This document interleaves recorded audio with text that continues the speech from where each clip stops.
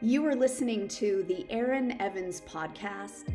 This podcast is for the skinny dippers, the seekers, the stargazers, those that want to dream big, bet high, fall in love again and again, those that want to break free and know their highest self.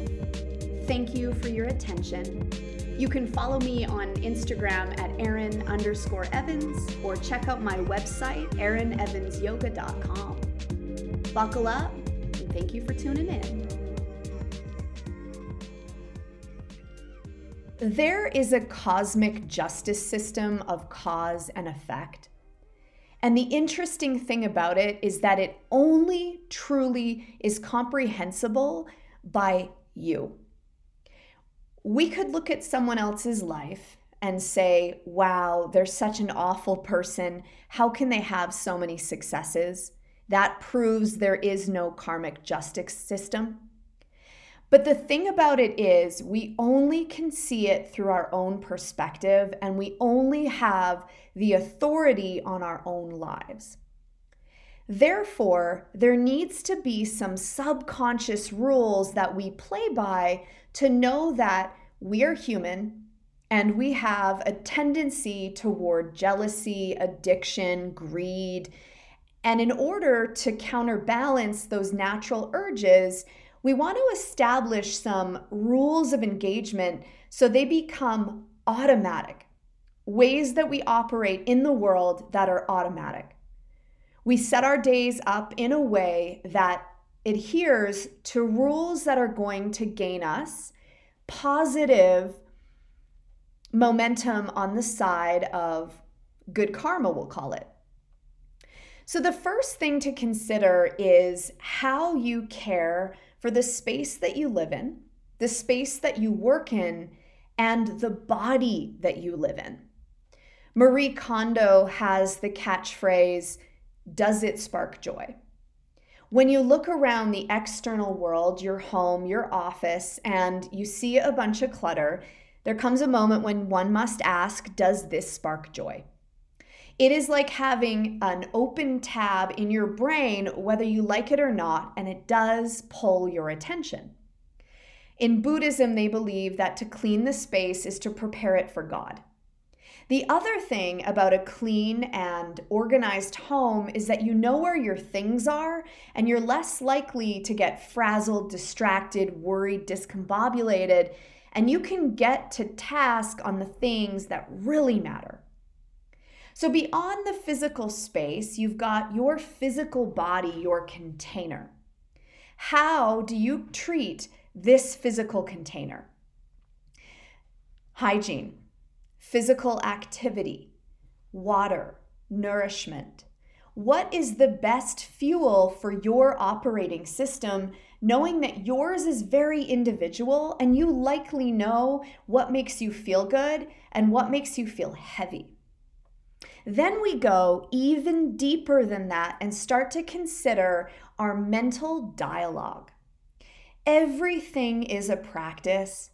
And if I practice being insecure, I practice being negative, I practice being a gossip, then I will see that everywhere I go. The only remedy for going into the brain and watching the way that you think, the way you judge, the way you act, is through awareness. A practice that I have is pen to paper in the morning and I let it spill. I see what's in my head. Where is this personality at? How is she feeling? And I'm not going to try to change it. I just want to watch it from a perspective of a higher knowing. It's kind of cute, right? Aaron is stuck in this repetitive pattern of self-doubt. Aaron is stuck in this pattern of jealousy or envy. And I only want to observe it because in the observation, the awareness is that spark of potential change. Another piece of the karmic puzzle, the cause and effect, the cosmic law of how you can operate in the world to try not to create more messes, is in this idea of contentment. Now, contentment is not apathy, and it is not a disengagement. It's not a toxic positivity. Contentment is to pin down the moment that you're in and revel in it. Perhaps you're in a season of no flowers. Maybe the ground is cold and you feel a sense of nothingness. Perhaps you're in a season of fruitfulness. There's a lot of abundance, and that's worth celebration. But the yogi knows, the human knows, that all joy ends in sorrow, and all sorrow ends in sorrow. So if we are attached to only the highs, the good stuff, the falling in love, the getting the job, the getting the new gear, what happens in the seasons where we naturally have a lull? Less.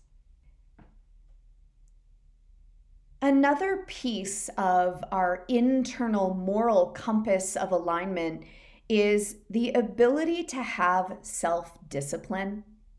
And I always ask myself the question, how badly do you want it? Like the pressure, the heat, the time required to turn coal into a diamond, the enthusiastic, fierce discipline of someone turns doubts into engagement and separation into love. So we build momentum by showing up. We teach our scattered, crazy minds to dwell in the present moment.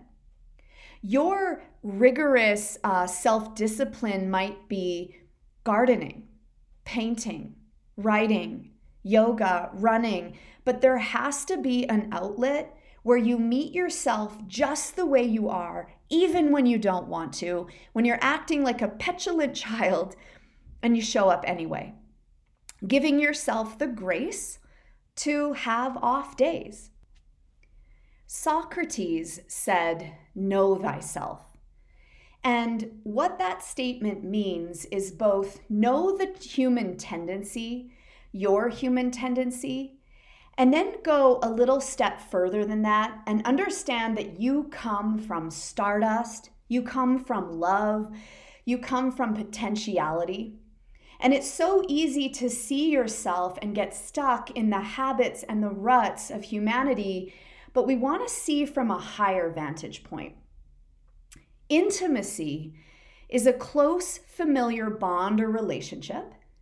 Intimacy is not a fleeting love affair, nor is it reserved for only those whom with you share a physical relationship. It's about longevity and safety. It develops over time, and it's this exploration of closeness through highs and lows of being human. External relationships are an awesome place to start to watch our patterns of pulling, running, chasing. But our longest, most important relationship is with ourselves. So we ought to study it.